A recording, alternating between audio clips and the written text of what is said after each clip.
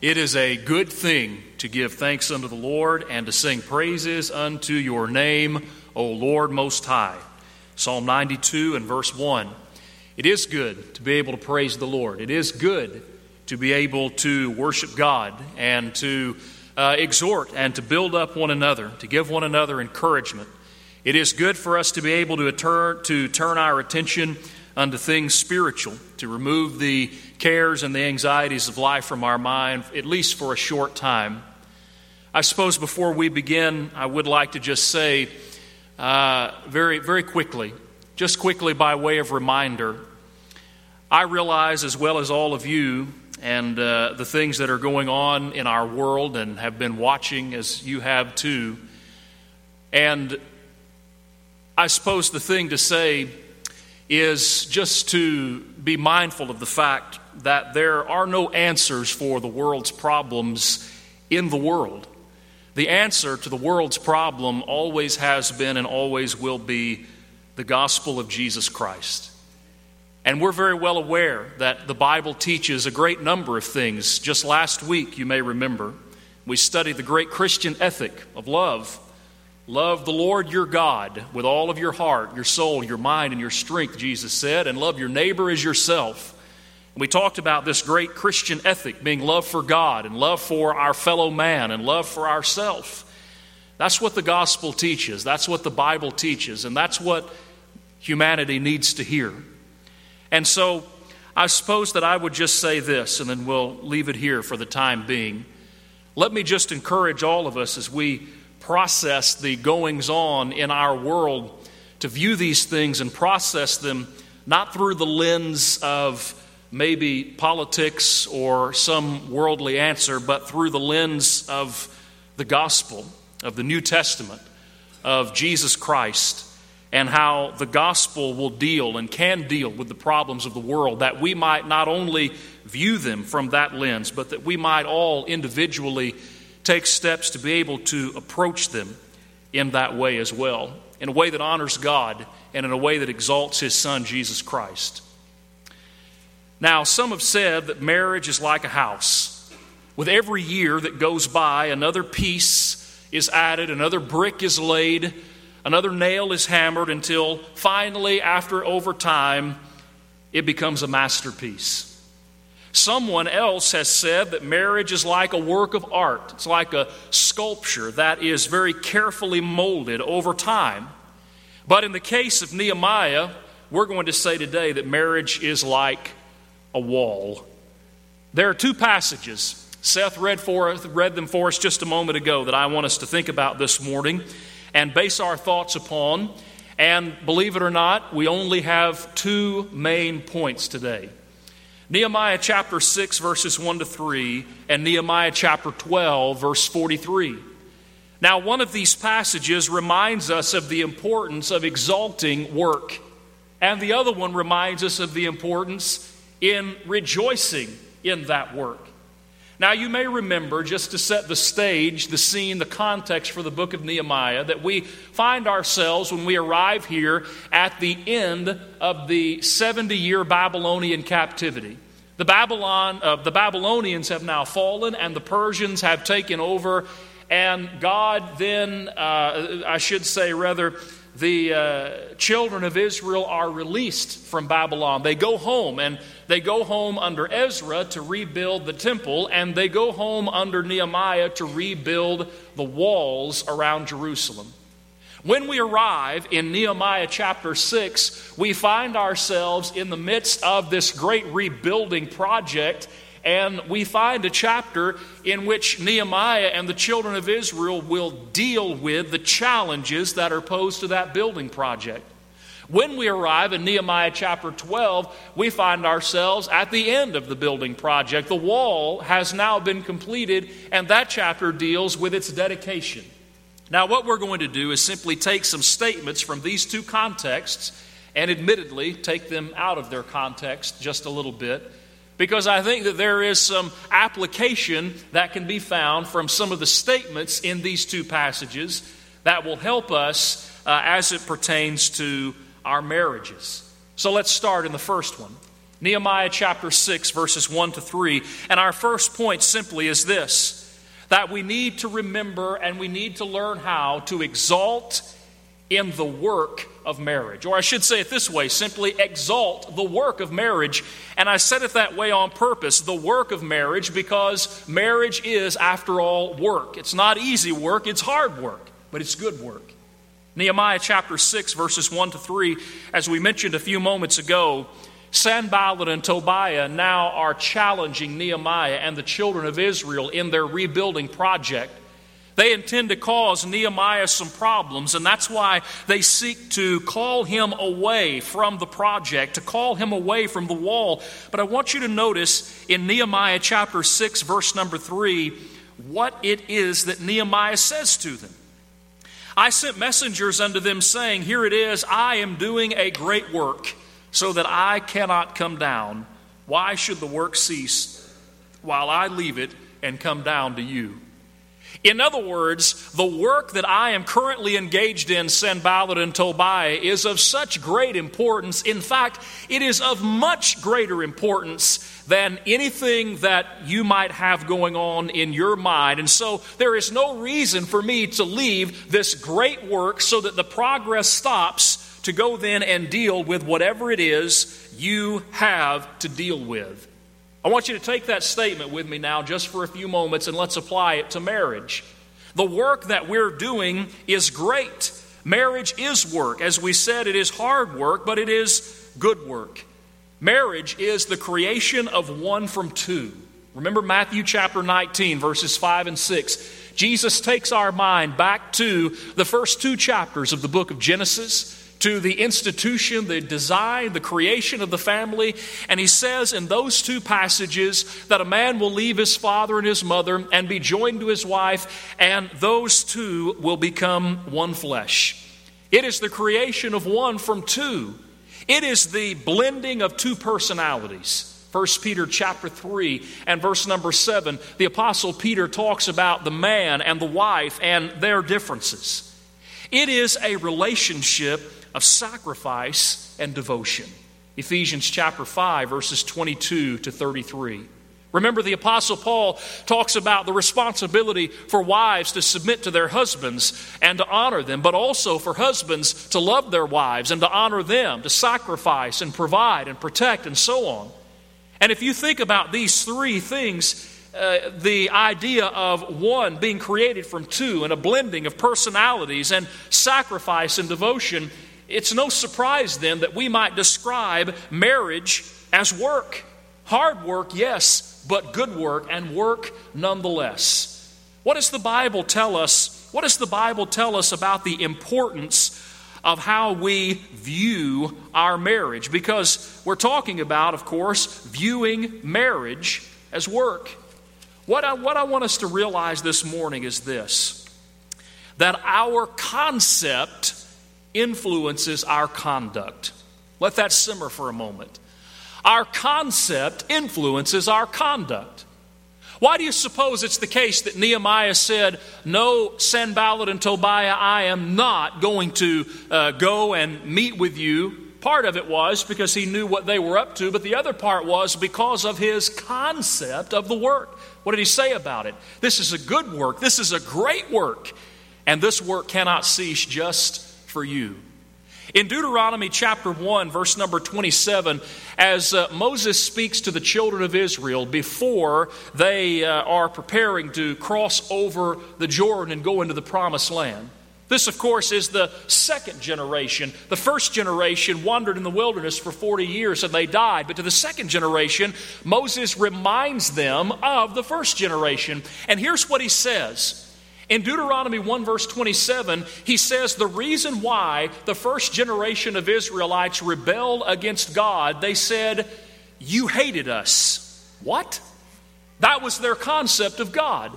They thought God hated them, and so the Bible says their answer was, you hated us, and therefore we rebelled. That's the idea of it. Notice that concept influences conduct. What about Matthew 25 and verse 24? This is the parable of the talents.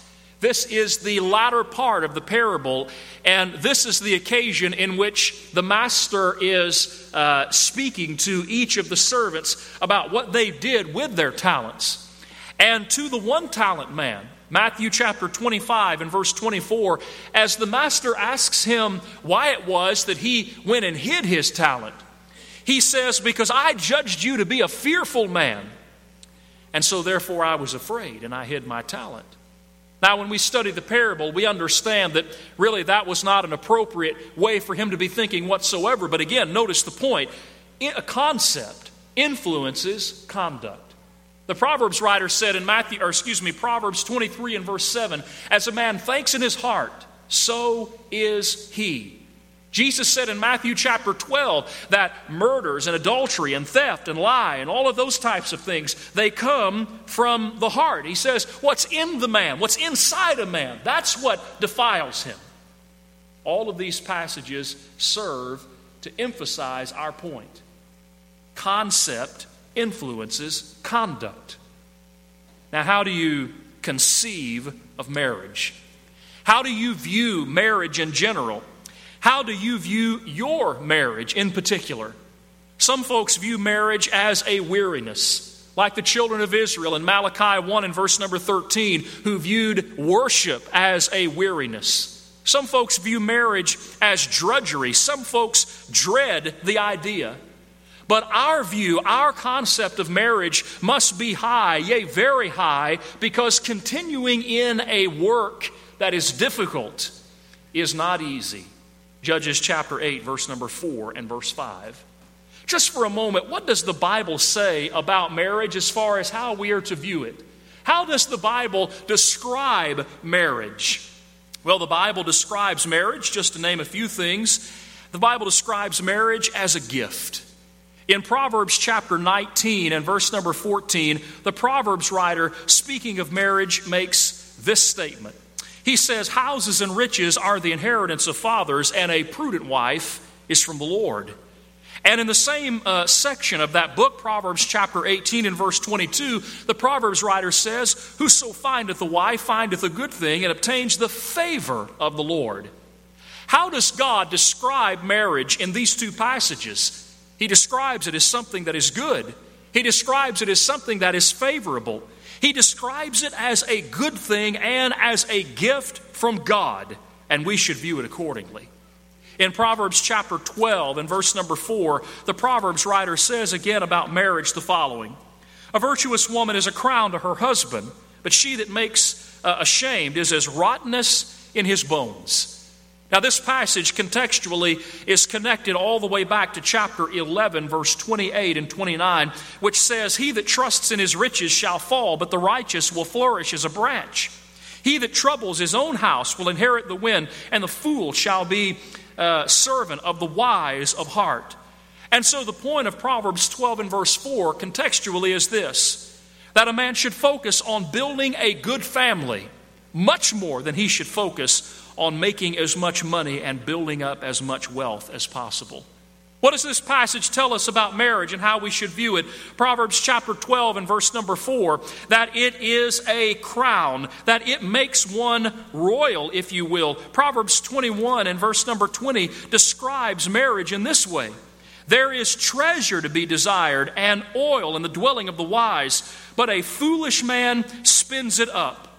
Listen, wealth is to be found in marriage. Honor is found in marriage. Hebrews chapter 13 and verse number 4. Marriage is held in honor among all, but the bed undefiled, but whoremongers and adulterers God will judge. Concept influences conduct.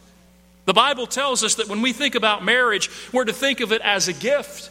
That we're to think about it as something that is good. That we're to think about it as a crown and something that brings real wealth, something that is honorable. How do you view your marriage? Let me ask you this question by way of application. What great changes do you suppose would come about in our world and in our families and in the Church of Jesus Christ if every person began to view marriage in this way?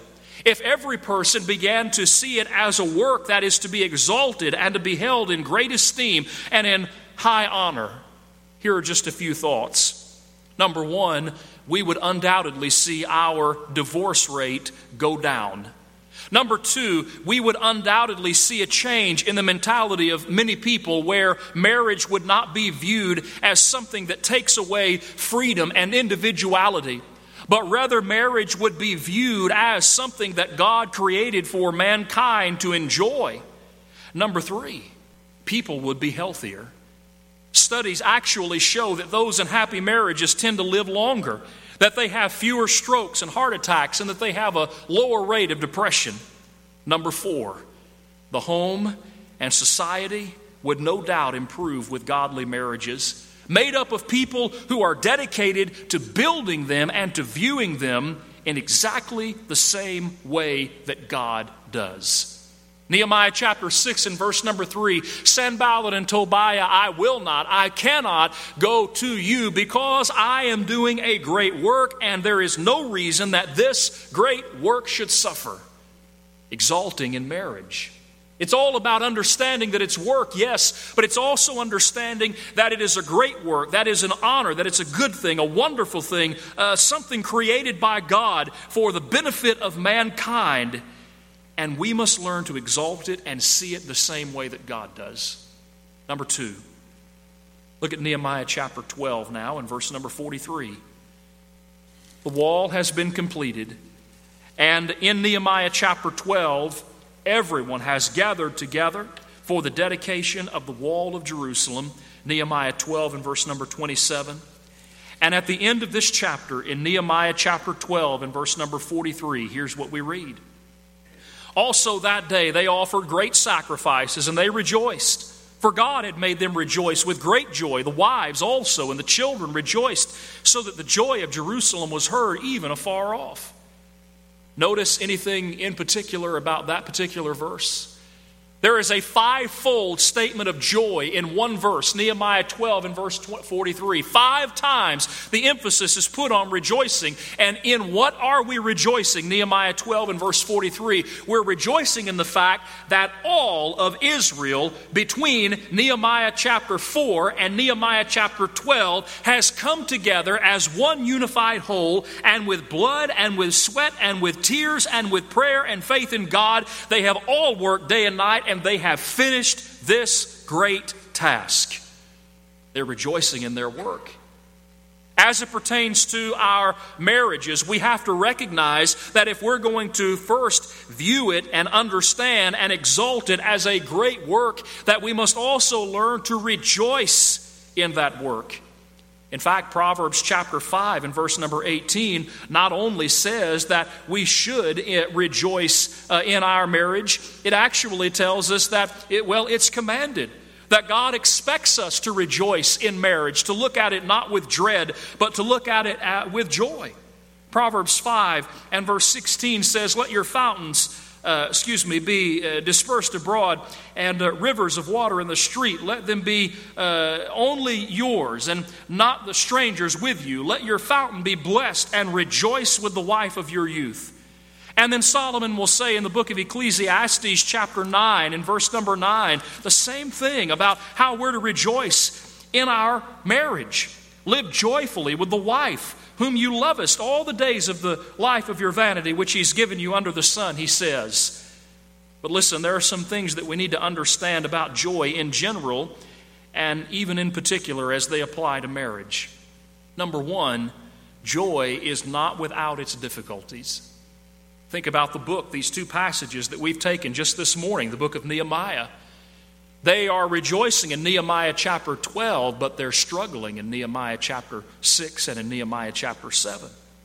Think about Israel just in general, even going back further in their history. Israel arrives in Egypt at the end of the book of Genesis and at the beginning of the book of Exodus. They are struggling in captivity, but they eventually will be delivered by Moses, and after a 40-year wilderness wandering will arrive in the land of Canaan. Israel struggled in Egypt before the joy of their deliverance. Persecution is difficult, but the Bible tells us that persecution leads to joy. Matthew 5 and verse number 4, blessed are those who mourn. 2 Corinthians chapter 7 and verse number 10, godly sorrow brings repentance unto salvation that is not to be repented of. A general truth about joy is that joy is not without its difficulties. And now, as it pertains specifically to marriage, we recognize as well that marriage has its difficulties too. But just like we see the people of God in the book of Nehemiah working together to deal with their problems and to overcome their struggles and to finish their work so that they may rejoice in it, so in marriage we work through our difficulties together and we rejoice together in what we build with the help of our God. Joy is preceded by difficulty, or joy rather comes with its difficulties. Second, joy is preceded by some things. Joy is preceded by things like commitment and labor and encouragement and sacrifice, cooperation and dedication. We see this all throughout God's Word. Philippians chapter 1, verse 4 to 6. The Apostle Paul, in the opening verses of his letter to this congregation, he states to them that he is constantly expressing his thanksgiving and his joy to God on their part in prayer because of their cooperation with him in the gospel. Paul rejoiced and had joy at the thought of the brethren in Philippi because they worked together with him. Do you suppose there's any application of that to our marriages? Does joy come as a result of a husband and wife working together and cooperating together? Or is joy a result of two people who are disunified and who are not on the same page and who, instead of working together, work against one another? There's joy in cooperation. How about 2 Corinthians chapter 7 and verse number 7? The Apostle Paul wrote to this congregation and said, not by his coming only, but by the consolation wherewith he was comforted in you, when he told us of your earnest desire, your mourning, your fervent mind toward me, so that I rejoiced the more. What gave Paul an exceedingly great reason to rejoice according to 2 Corinthians chapter 7 and verse number 7? It was the knowledge of the fact that these brethren, he says, had a fervent mind toward him.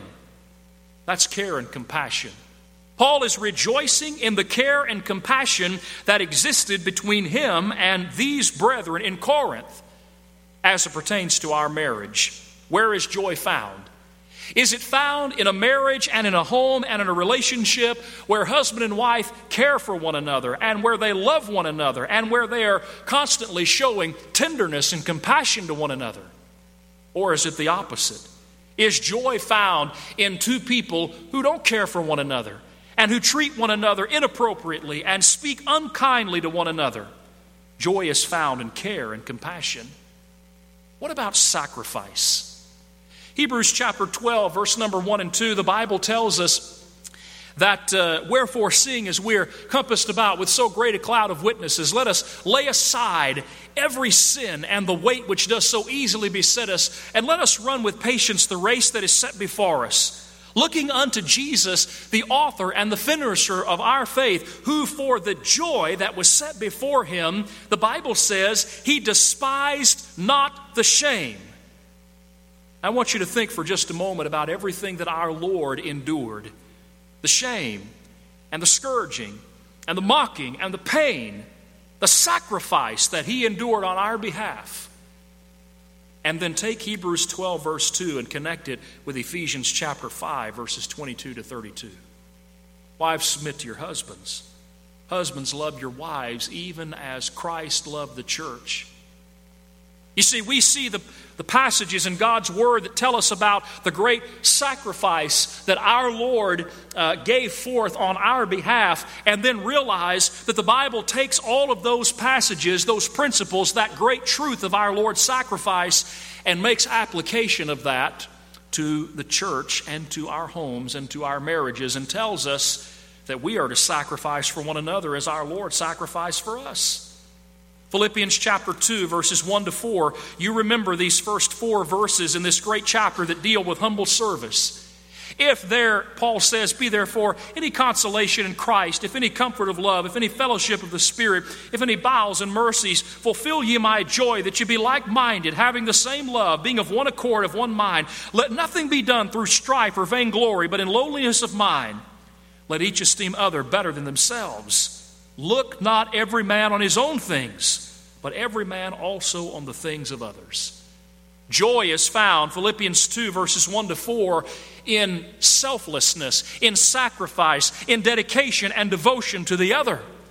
And in our marriages, joy is found when we have two people who love one another so much that they're willing to sacrifice themselves for the other. That they're willing to put themselves last so that they may put the other first. That true, selfless, agape, sacrificial love is found in that relationship so that each one sees to the greatest need and the benefit of the other. And when that kind of sacrifice and love exists between a husband and a wife, then real joy will be found. Joy is preceded by commitment and cooperation and care and compassion and sacrifice and dedication. The Bible tells us that we can rejoice in our marriages when we selflessly devote ourselves to our spouse. When our spouse becomes the most important person in this world to us. When our spouse becomes our closest friend, and when we grow to love one another more, and when we treasure one another's company, then we rejoice in our marriage. The Bible tells us that we rejoice in our marriage when we build a great marriage upon the foundation of a great God. Notice Nehemiah 1 verse 5, Nehemiah 6:3, and Nehemiah 12:43. In Nehemiah 1 and verse 5, before Nehemiah ever begins to set his mind toward the work of rebuilding the wall, he bows his knee to God and he acknowledges him as being the great and being the powerful God. And all throughout the book, he reminds the children of Israel, we are doing a great work because we have a great God and he'll bless us in doing it. The same principle applies to our marriages. Sometimes marriage can be difficult. There's no question about that. But we must recognize that the same God who spoke this universe into existence and crafted the plan of salvation and sent his Son as the sacrifice for sin, for the sin of all humanity, that God, that same God, is the one who has created us and who has designed marriage and who has said time and again throughout his word that if we'll pattern our lives and our marriages in accordance with his will, that he will bless them and he will provide them, and then there will be great joy because of it. Nehemiah 12 and verse 43. We can rejoice in our marriages when we work together to build them and make them great. I invite your attention to 1 Thessalonians chapter 1 and verse 3. It's one of those passages that we can read over quickly, but it's important. Paul describes three things about the brethren at Thessalonica. Three things that are worthy of note for our lives as Christians and for our marriages. He describes their work of faith. He describes their labor of love. And he describes their patience of hope in our Lord Jesus Christ.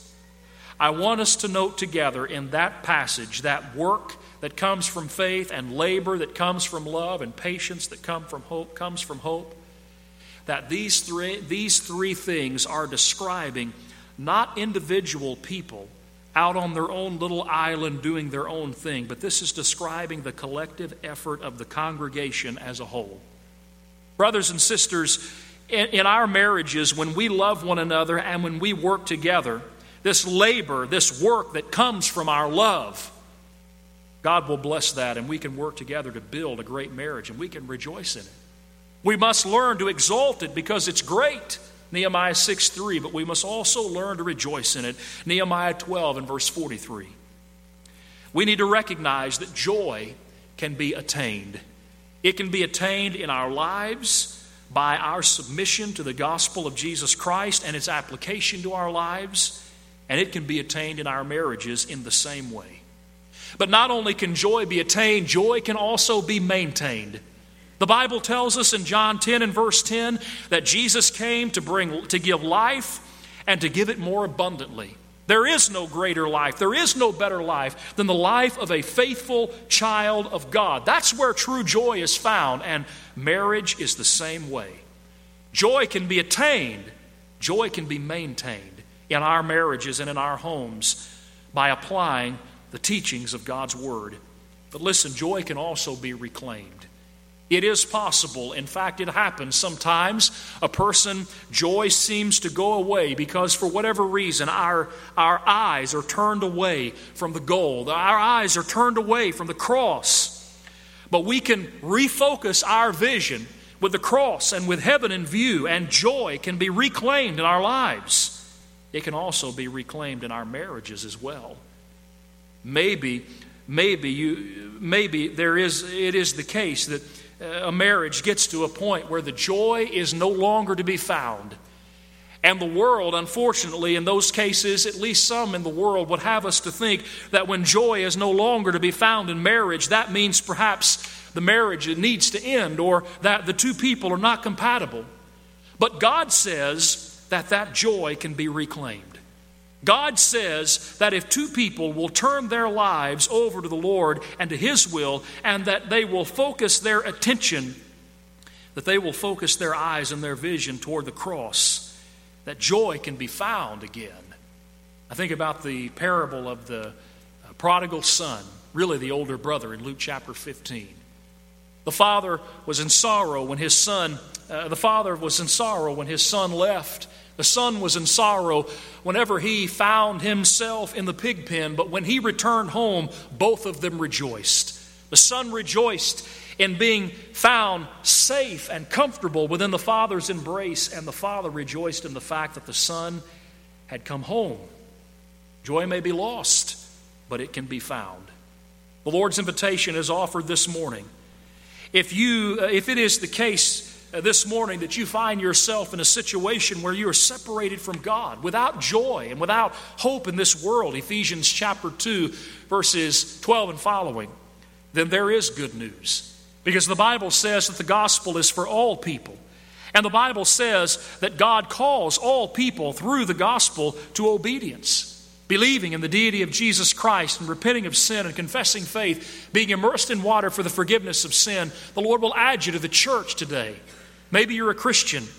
Maybe as you think about your life and you think about your marriage, you recognize that it's not what it should be, that the joy is gone. It can come back. It can be reclaimed. And if we can help you to do it this morning in any way at all, we invite you to come forward and let that be known while we stand and sing the invitation song together.